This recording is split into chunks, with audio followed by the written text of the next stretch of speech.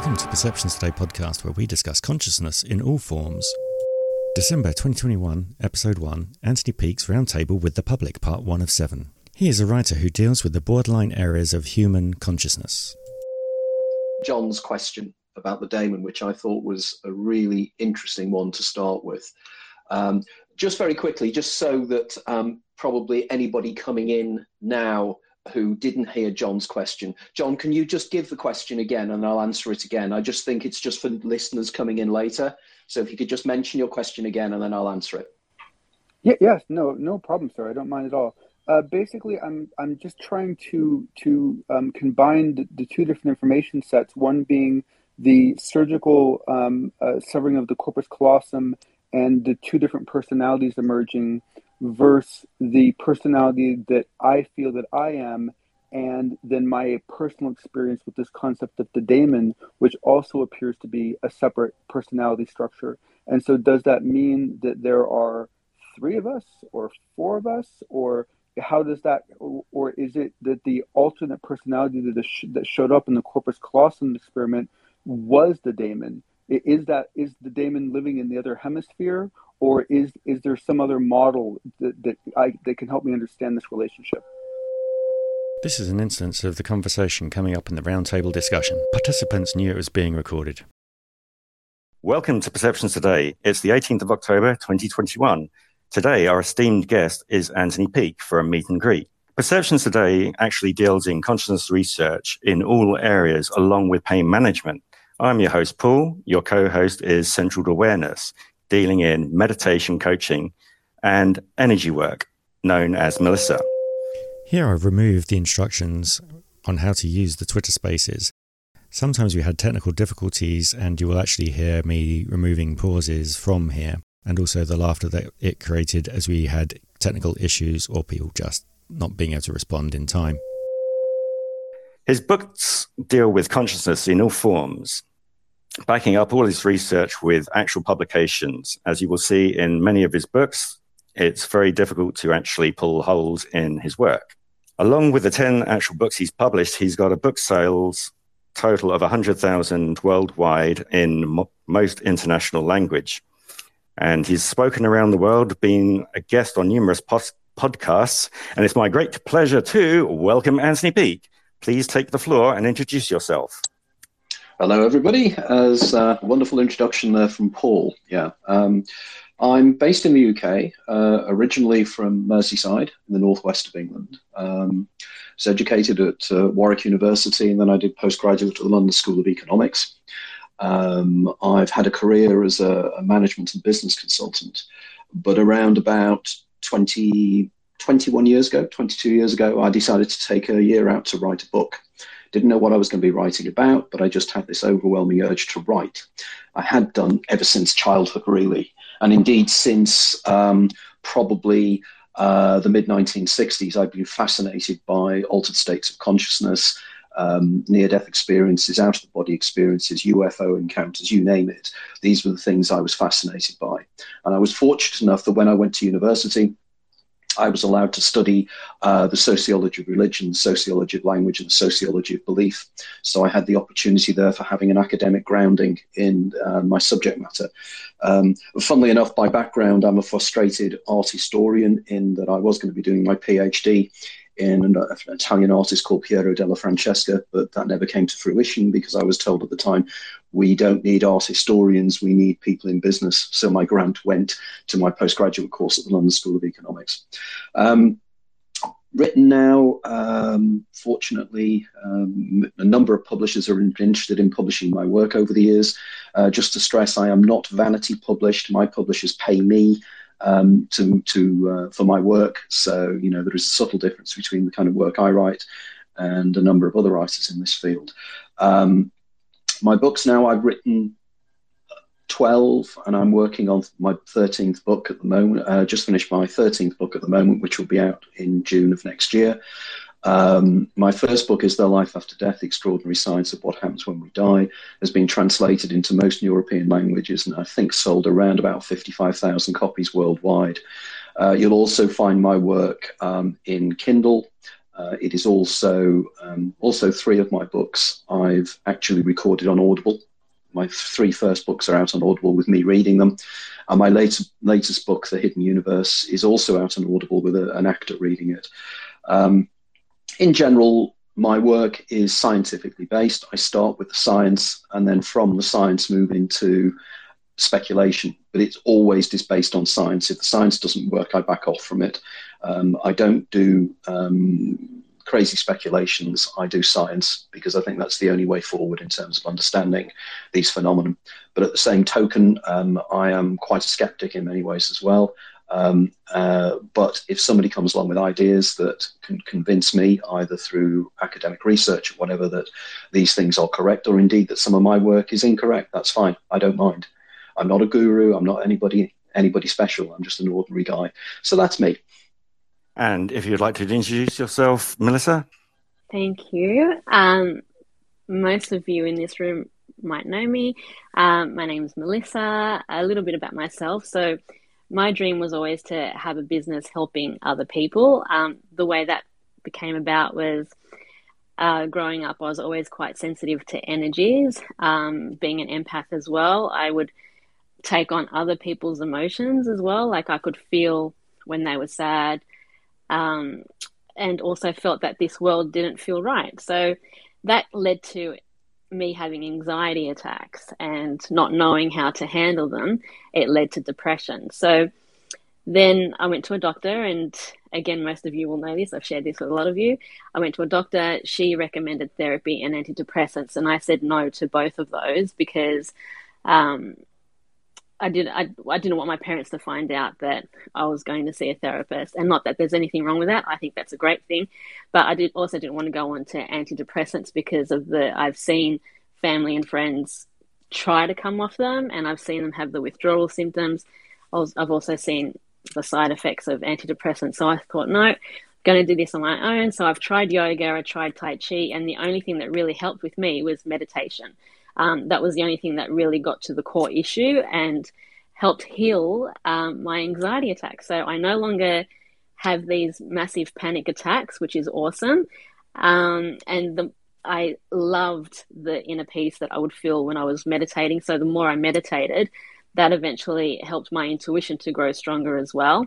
And it also helped, my senses to energy become even more sensitive.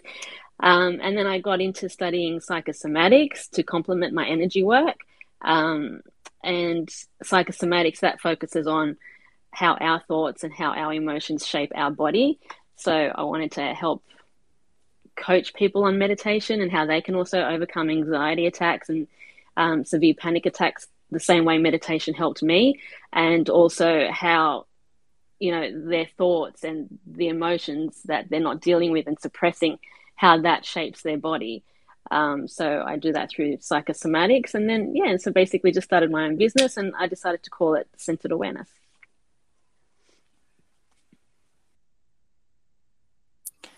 Now, we're going to go in the order that I can see on the screen. If John Hudson has a question or would like to introduce himself, as I said, if you can remember the format that is the best way to introduce, that would be great.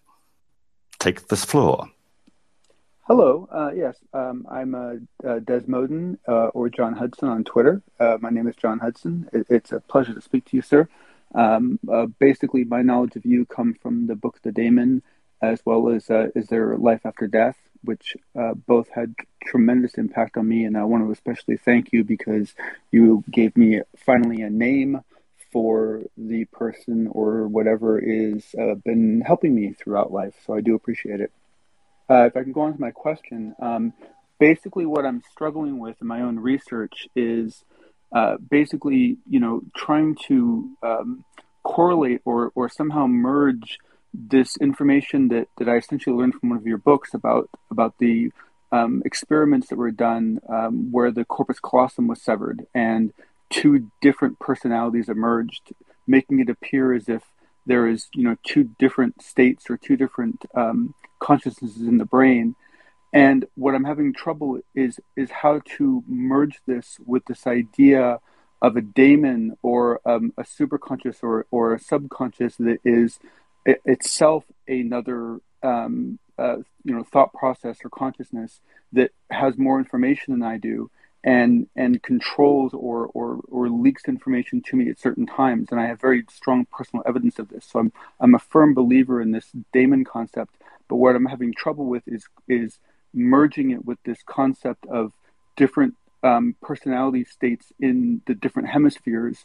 And so where does the daemon sit? Where do I sit? Is the other personality that arose in those experiments the daemon, or is the daemon a third party? I'm having trouble, and the reason why I think it's you might know is because I learned about both of these concepts in your books, and so I'm hoping that you might have some way of combining that information into a model that makes sense. Do you want me to answer that question now, Paul, or shall I wait until everybody else has gone through?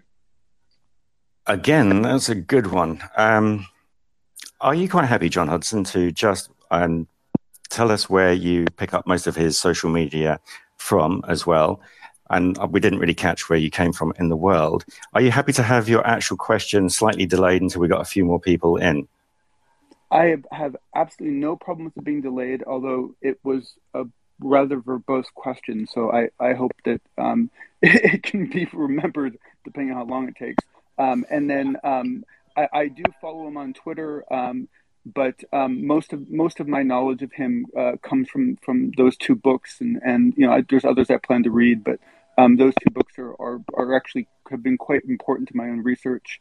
And I am calling in from California, from the Bay Area. Excellent. Thank you very much. What we can do on that is I've made a note of your question, John, and I think it's an excellent question. And we'll come back to that. So effectively, when we start, I'll focus in on that one first, and then use that as a starting. Sorry, the longest we'll wait for that is probably about 10 minutes. You obviously have more than 10 minutes available to yourself, yes? Oh, John. Me? Absolutely. No. Okay, that's good. I don't want to about Anthony. Yeah, string you out on these things. No, absolutely not. Also, Anthony is on Instagram, on YouTube channel with his account quite easily found by typing in his name, and Facebook. I think just to stress, it's Facebook that's my major announcement point to the world. Generally, it's Facebook. You just look up Anthony Peake and you'll find me there. For conversations, and yes. Obviously for just looking up for the videos of people and guests he's done is worthwhile on YouTube itself. Those are the main kind of areas that I would say. Greybeard, would you like to come and take the floor? Hi, good morning, everyone. Good morning, Anthony Peake. My name's, on Twitter, is Greybeard. You can call me Toby. I'm from the United States as well as John, except I'm on the other side. I'm over by the Great Lakes in New York State. I'm fairly new to you in your writing. I have not, admittedly have to say, I have not seen your books yet. But I've watched several videos and interviews of you, and Paul has introduced me to you. So you're fairly new, but I do follow you on Twitter. That's about it so far. And then my question to you would be, in your research with temporal lobe epilepsy, did you find that your patients, with their communication with the daemon, if it was suppressed with medications such as Tegretol or other ones that they use, and what did you see with that? Okay, Greybeard, Toby, that's noted, and we'll come back to that one as well. Okay, that's wonderful. Again, a fascinating question. I think also, Anthony, if you also feed in with Myron Dahl, because of the way that his Charon was actually suppressed with medication as well, that would be a fantastic one to incorporate in the answer. That is exactly it. I will focus in on Myron Dial's experiences and explain a little bit about Myron Dial and the way in which I've written about him in, I think, about at least 4 books. And intriguingly enough, I swapped messages with him today, and we're going to have him on as a full 2.5 hour guest on my InCon Monday afternoon podcast. In a couple of weeks' time. So that's going to be very interesting, and you guys really need to check this out because this guy is quite extraordinary. I can add to that because I was managed to get a ticket for Hidden Truths when he was giving his presentation of the 5-year film that was put together, which is a documentary. You can find this on Facebook and type in the word Charon, Charon. It will give you a link to the film, which is only about 4 to 5 minutes. But then again, if you link back to Myron Dull's Facebook page, go through his Twitter feed, through his feed on Facebook, you'll find his YouTube video where he's got the question and answer sessions with the Epilepsy Trust called Hidden Truths. And there's multiple people that come through and give questions and answers. And it was just amazing to be there and have the opportunity to get a free ticket for that one. Renegade, would you like to take the floor? Well, I want to start with saying good morning to all. And thank you, Anthony, for a short introduction from himself. One moment.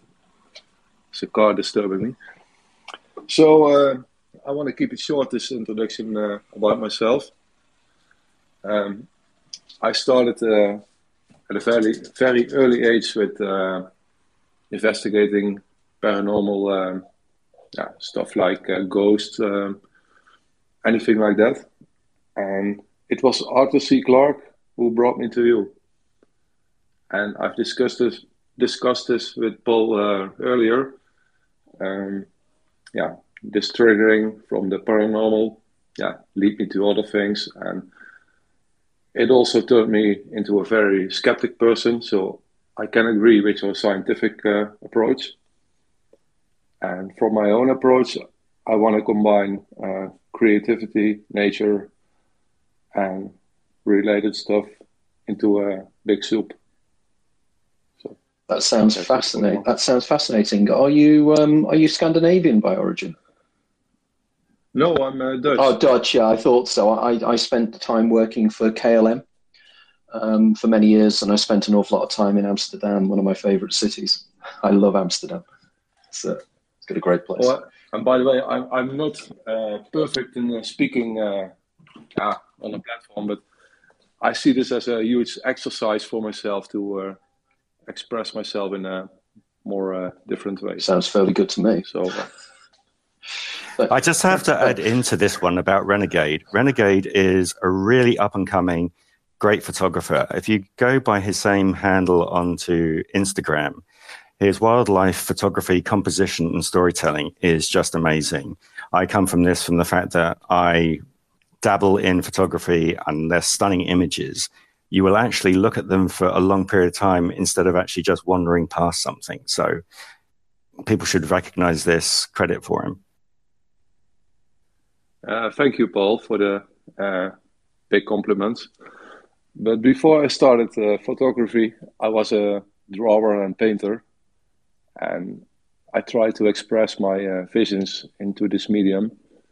But then suddenly I realized that I was lacked by techniques, and then I skipped to photography, and before I knew, I was addicted to it, and I still like it. But thanks for the compliment. That's not a problem. So, Renegade, your question's obviously been logged by Anthony at this point. Am I quite happy with going on to RN Voot? Yes? Anthony? I am indeed. Yeah, no, that's good. In terms of Renegade. Excellent. Now, RN Voot is a decent author and researcher, friend of mine, so this is the way I'm just stumbling over the bits and pieces. So if you'd like to take the floor. He's gone into listening, so I've just sent him an invite to become a speaker again. Hi, can you hear me? Very faintly. How about now? Is that any better? You're still faint. Are you using headphones or speaker?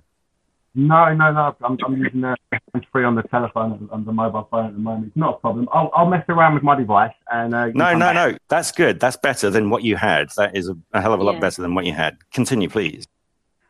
Well, good morning and good evening, everyone, depending on where in the world you are. Thanks for your time as well, Anthony. I'm looking forward to our proposed conversation sometime in the future.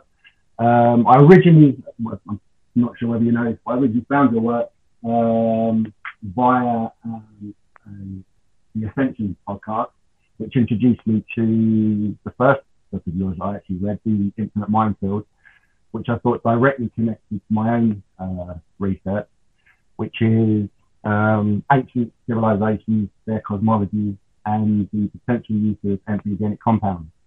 So my question for yourself today, Anthony, would be, what role do you believe DMT may or may not play with regards to opening the doors to understanding the key to human consciousness?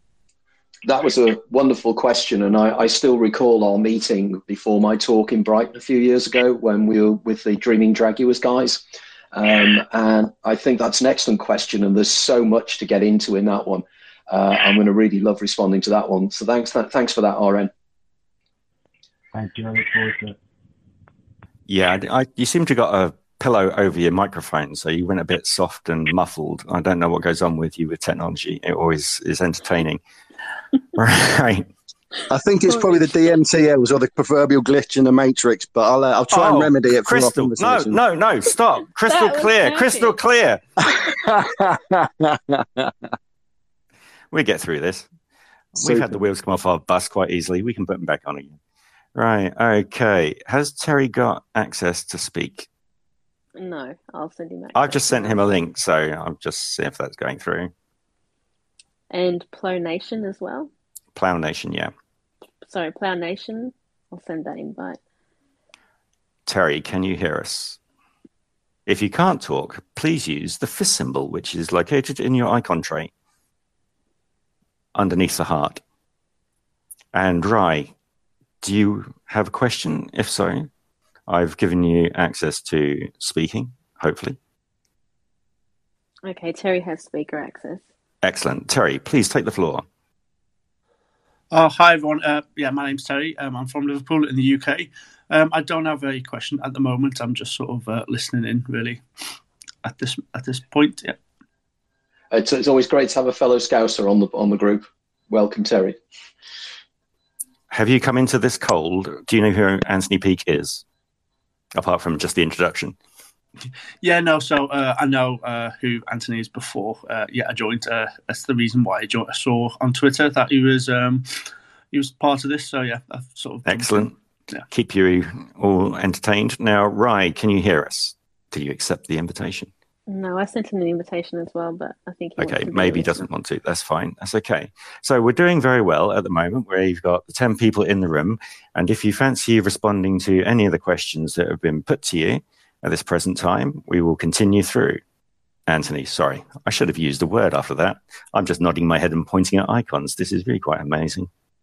Okay, yeah, no, that sounds good to me.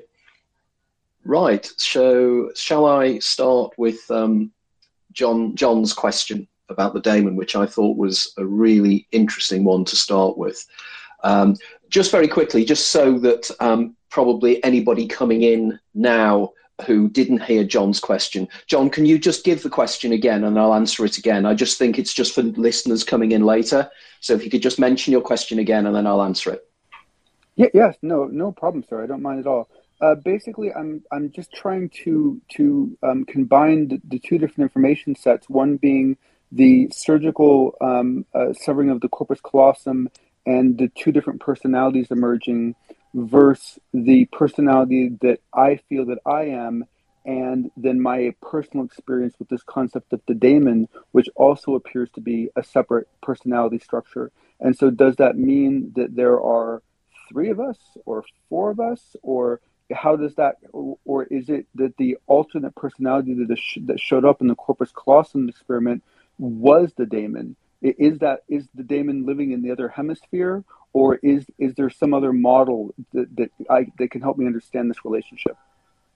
Thank you very much for that question, John, because it's one of the things that I need to explain is that my writing is iterative. Over the years, my ideas have not necessarily changed, but they've been honed by more information and discussing with a wider group of individuals. When I first wrote my book, Is There Life After Death? The Extraordinary Science of What Happens When We Die, that was originally written in 1999 to 2000. And at that time, I had a fairly restricted contact list, as it were, because I was comparatively unknown. Well, I was an unknown individual. And over the years, that's broadened out. So I've had the opportunity to talk to neurologists, neurochemists, neurophysiologists as well over the years. But in the first book, I very much was fascinated by a series of experiments that took place from the 1940s through to the early 1960s basically done by two guys, Roger Sperry and Michael Gazzaniga. And what they did was they dealt with individuals that had intractable epilepsy. And as you probably know, epilepsy is a storm in the brain. The neurons start to fire and they start to fire each other off. And as long as the neuron firing exists in only one hemisphere of the brain, as you know, the brain has two hemispheres, the right and left hemisphere. As long as it remains in one hemisphere, the person doesn't lose consciousness. But as soon as it crosses what's called the corpus callosum, which is one of the three bodies that join together the right and left hemispheres of the brain, and the storm enters the other hemisphere, speak, but it can, by moving the left hand, it can work a keyboard or it can pick things up and point at things. And when people have split brains, this is what tends to happen. They tend to have something that's called alien hand syndrome, whereby one hand will do different things to the other hand. And they were talking with PS and they were saying to him, what would he like to be when he grew up? He was a teenager. And he turned around and said he would love to be a draftsman, quantity surveyor, that kind of thing. And as he did this, his left hand picked up a group of Scrabble cards that were on the table, and he wrote out automobile racer. And this surprised the researchers because it made them realize that what was happening here is that there were two very different personalities inside this guy's head, one of which wanted adventure and wildness, and the other one that wanted safety and stability. And as I think it was Gazzaniga wrote, and he turned around and said, this is a surprising result because it means that there's part of us that's being overruled all the time. Now, again, Terry may be interested in this, in that this was an incident that happened to me in Liverpool in Peake many years ago, when, because of my writings, people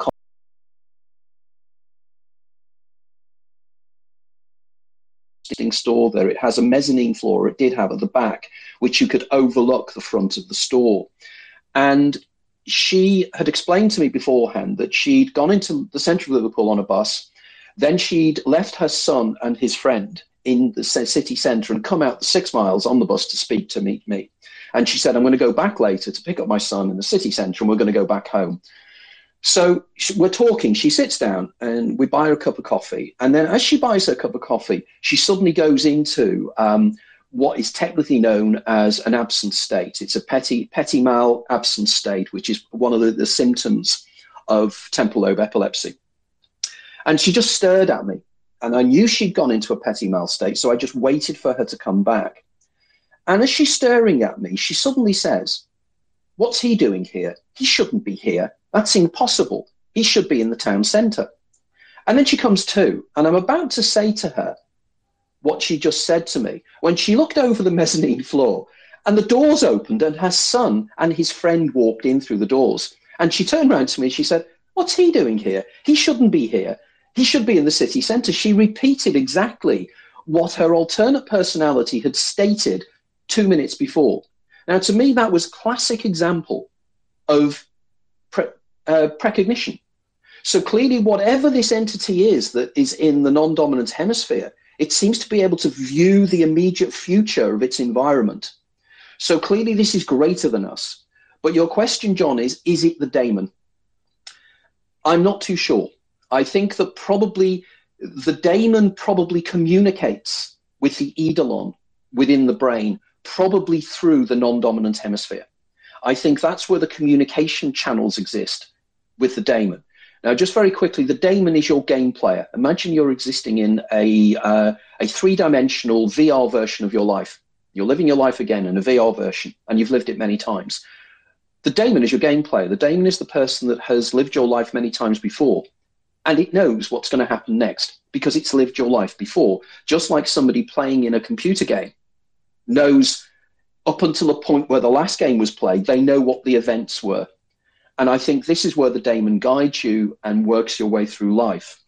Now, in my latest book, I'll be broadening out the daemon concept to say that there is, in fact, different levels of conscious awareness. And we have the eidolon, which is the person living within the simulation. We don't know our future.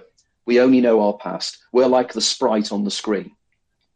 But then we have the daemon, which has lived your life before. And until the last point you got in the game, it will be able to guide you. This is the voice in the head. This is the thing that warns you. This is, I think, what John is talking about that manifests in his life. And it's the thing that manifests in the life of people like Myron Dial. This is what Charon is. But I'm coming to the conclusion that because I don't think consciousness is based in the brain, I think the brain is a receiver of consciousness. I think that above the daemon is something I call now the uber daemon. And the uber daemon is the equivalent of Jung's collective unconscious. This is the awareness of all of humanity. And then I'm then arguing that then above that, there's something I call the go daemon. And the go daemon is effectively what we call God. It is the consciousness of the universe. It is everything that is. It is like Brahman. It's like the Or Ein Sof within the Kabbalah. This is the ultimate intelligence that creates the information which has us existing within the information field. So very quickly, it is the split brain operations are evidence of this, but it's evidence only that probably the communication channels are more directly obvious with somebody who has a unified brain. But split brain operations, it means if you can tune into the non-dominant hemisphere, you can get more information. And of course, it can be evidenced in so many different ways. I know from thousands of people that have contacted me over the years with regards to communications to their own daemon. This makes eminent sense. And I thank very much John for an excellent question. So then I'd like to move on. I'm sorry. Yeah, I thought there was a good pause there at that point. I know there's always a delay in these things. John, does that actually cover the topic area that you were inquiring about quite happily? Yes, no, that's quite brilliant. And I've had so many personal experiences that maybe I'll contact you for where I believe my daemon has actually withheld information from me for periods of time with the awareness that releasing it to me at another time would allow me to perceive it better. And some other very odd information dumps that are very difficult to explain. And this was one of my hypotheses as well, was that essentially the non-dominant was the pass-through or the receiver of that information. So this actually solves a quandary I've been going over in my head for many months. And so I truly appreciate it. That's interesting, John, because one of the things I wanted to finish off with was as well, of course, we have dissociative personality syndrome, or what was commonly known as split personalities.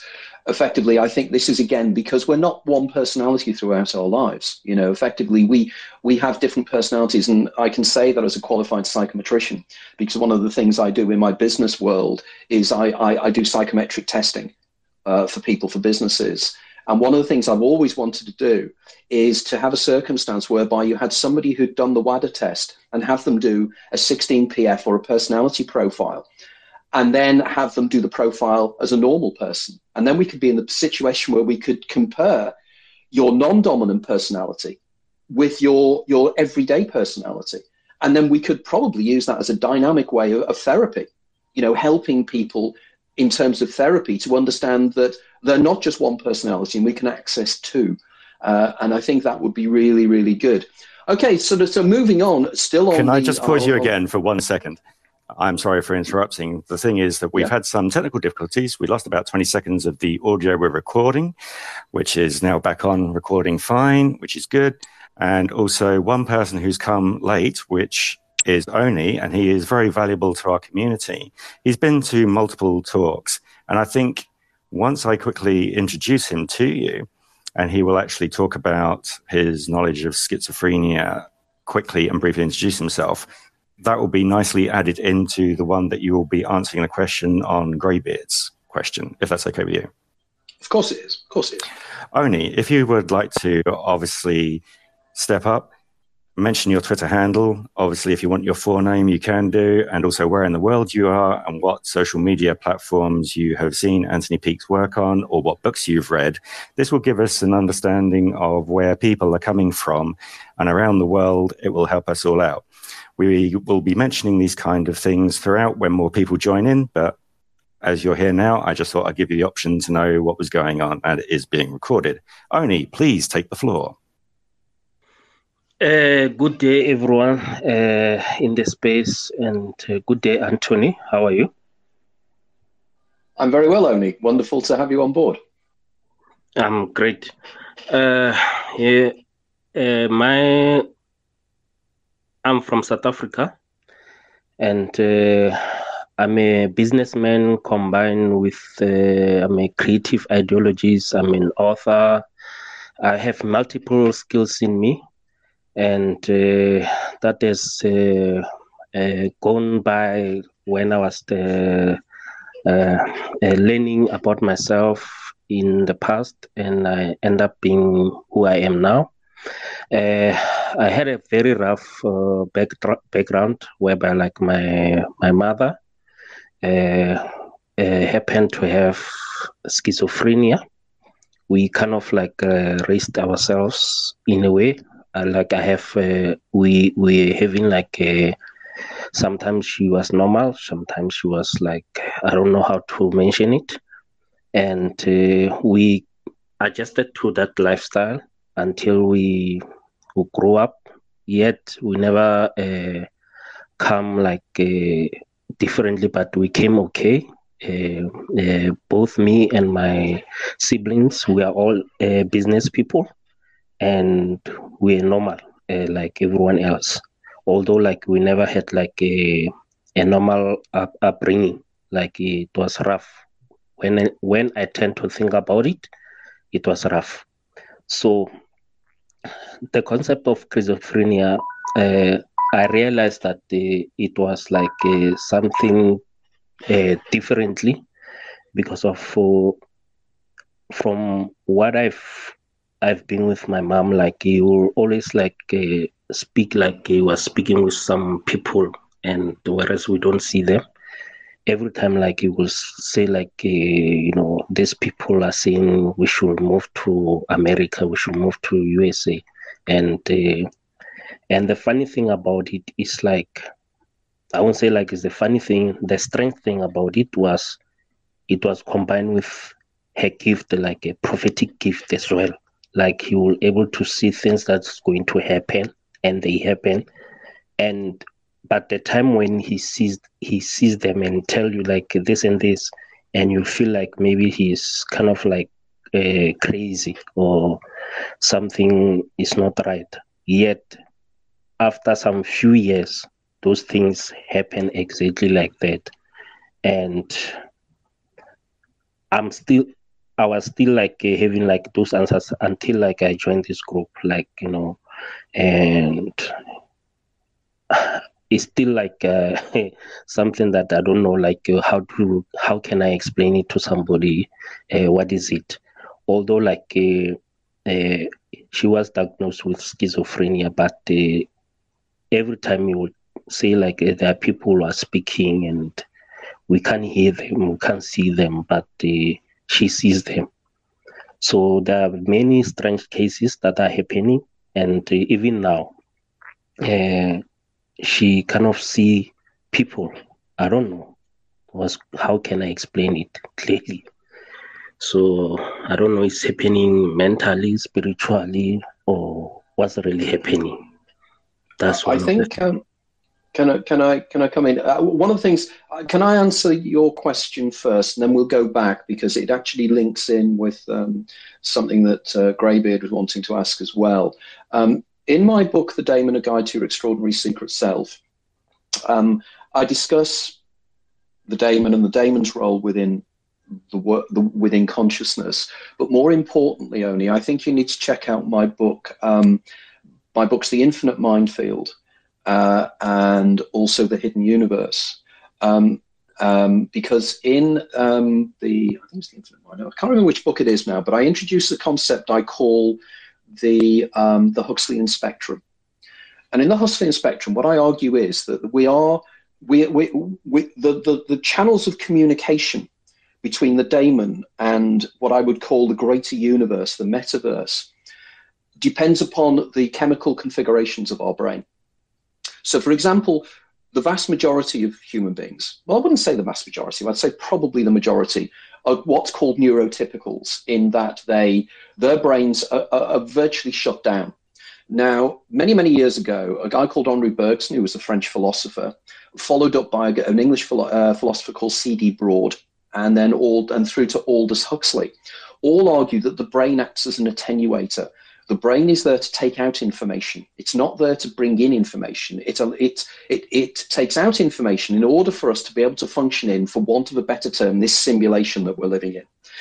But certain individuals, when their brains are configured in slightly different ways, become aware of the greater universe that's out there, and their brains are tuned into that. And I would argue that the first step is people like myself who experience what's called classical migraine, where we have aura states, and we before we have a migraine attack, we go into this kind of altered state of consciousness. The next step on is then temporal lobe epilepsy. And people experience this, and again, going on about Toby's comment about Myron Dial and TLE, this is then the next step along the line. This is where the doors of perception, as Aldous Huxley wrote about and William Blake wrote about in his poem, are slightly more open. So the information field, it's as if you're a radio tuned in, but the frequency you're tuning into is wider. But ordinary people don't pick up these because they're shut down. Their frequency is locked into one particular channel. So TLEers experience a much more wide experience of life. The colors are brighter. The world is different.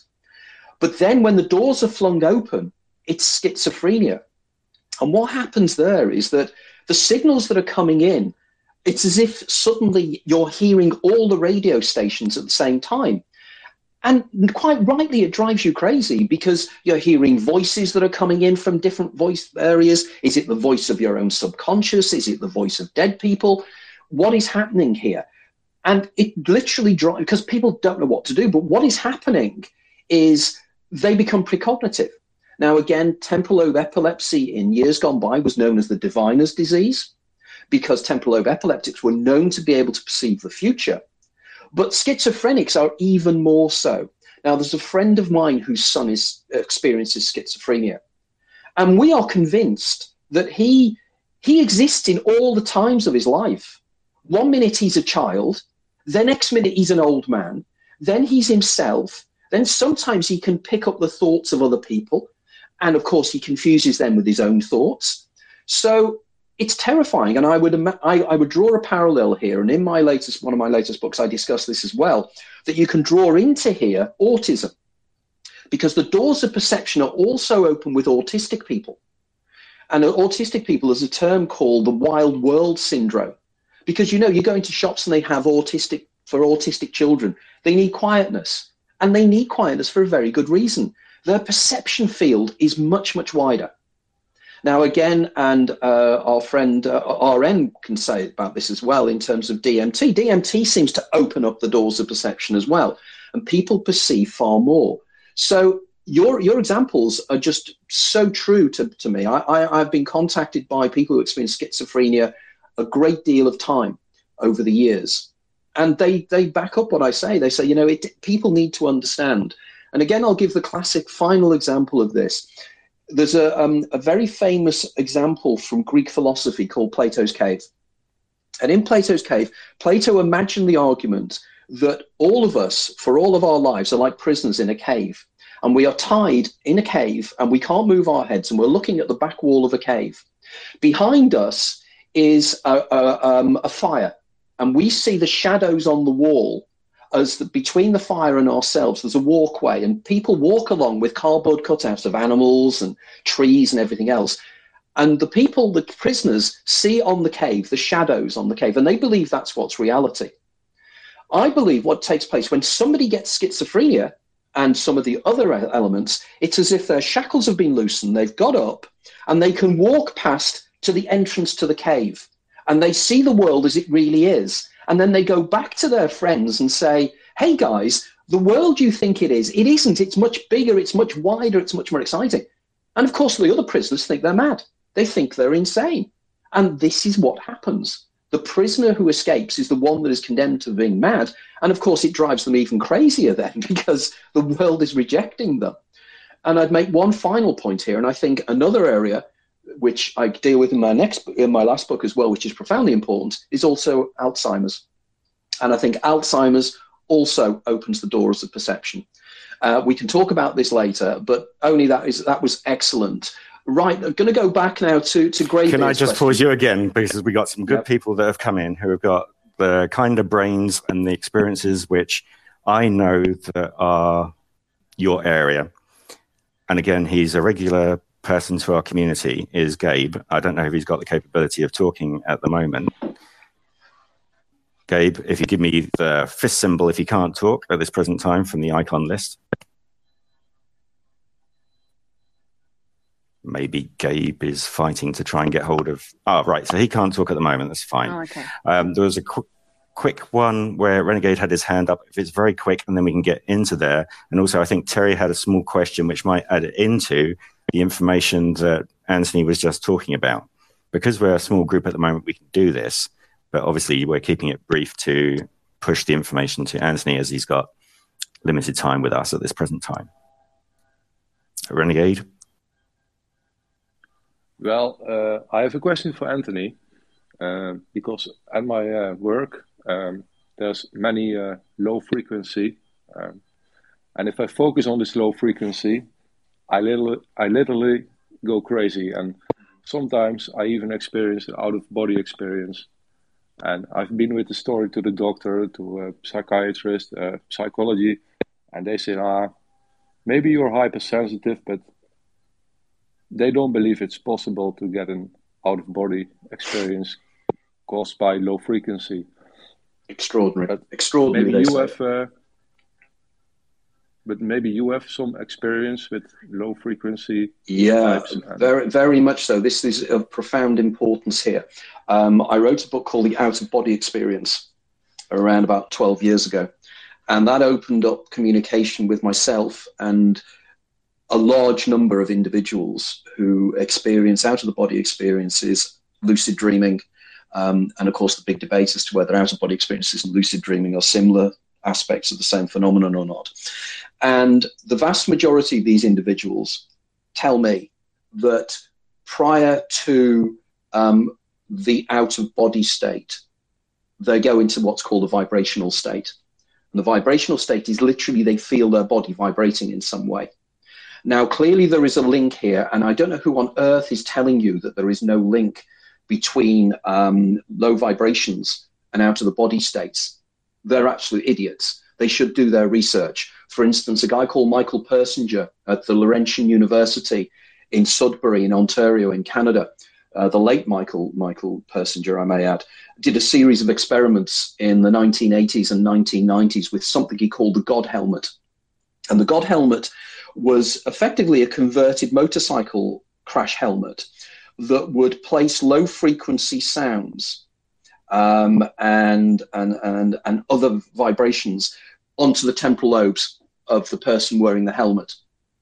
And when the individuals did this, and this is very intriguing, most of the cases they created what was called the sensed presence. And the sensed presence was a feeling that there was somebody else in the room with them, or there was somebody near them. Now, I'd argue that what is taking place here is Persinger's helmet is actually, again, facilitating communications on the wider spectrum of perception.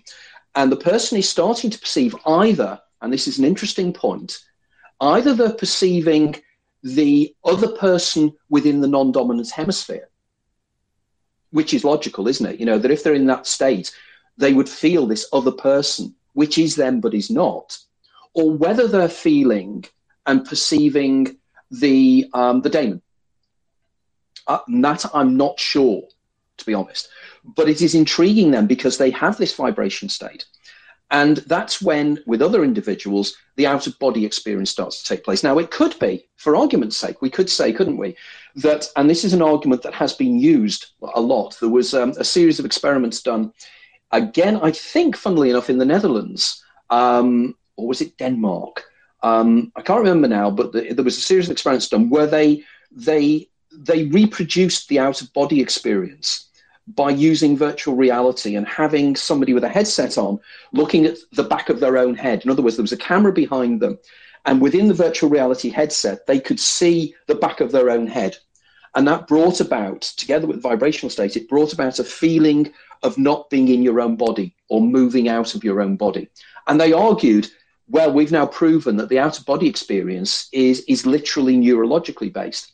Well, yeah, great, guys. You proved it's neurologically based. You have not proved anything about the experience. Just because you prove that by stimulating parts of the brain, you can reproduce something. But what are you reproducing? You know, when people report veridical experiences whereby in near-death experiences or out-of-body experiences, where they come back with information they couldn't possibly know, that to me suggests that this is far more intriguing. And I know of people who have been in out-of-body experiences and have brought back information. But get this, I know of individuals that not only had out-of-the-body experiences where they have gone out of their body, they've gone out of their body and they've witnessed scenes from the future. Categorical. I'll give an example of this, for instance. A friend of mine, Graham Nichols, and look at Graham Nichols' work. It's quite fascinating. He's a writer on out-of-body experiences. He was doing a lecture on out-of-body, 1999. And as he was giving his lecture, he felt his knees buckle. And he felt himself losing consciousness. The next thing he finds himself, he's in an out-of-body state, and he's in a jungle. And he's walking through the jungle, and he's feeling the heat on his body, and there's long grass around him.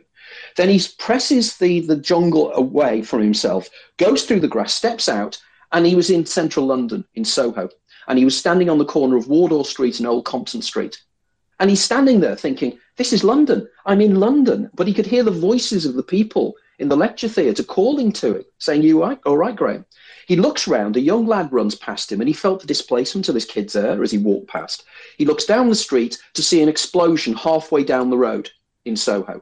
People come storming out of this pub covered in blood, screaming in agony. The alarms go off and everything. He then finds himself raising up, and he wakes up. The first thing he said to six people witnessed this, and he said, there's going to be a terrorist attack in Soho soon. And he described exactly the location. 6 days later, there was the bomb of the Admiral Duncan pub in Soho, where I think about 6 or 7 people were killed. There was a nail bomb. He saw that in the future, and it was witnessed. The only possible explanation for that, for me, is the only one. They're all lying, because that's the only way that a present scientist who is in denial of these altered states of consciousness can justify. And of course, they categorize it and say, oh, they're all lying, because they can't say that was an hallucination because it came to pass. So this is how important these altered states of consciousness are. So that was excellent. Thank you very much for that question. Okay, I think... Thank you too, Anthony, for answering this question for me.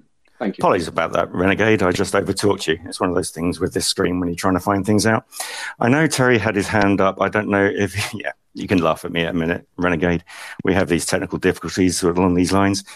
Terry, you had your hand up. Did you need to add into the actual section that Renegade was talking about and Anthony? And also welcome to Naomi and also to Bitcoin Bum, who are also regulars of our community. If you want to, at a later stage, want to talk, please raise your hand and then introduce yourself and your question or just anything along those lines. To help our research and understanding, leave Perceptions Today's podcast reviews, subscribe to the podcast, along with the other social media accounts, and share. Come and join our live events. That way we can get together and have thoughtful discussions along with advancing our understanding of concepts as we go along.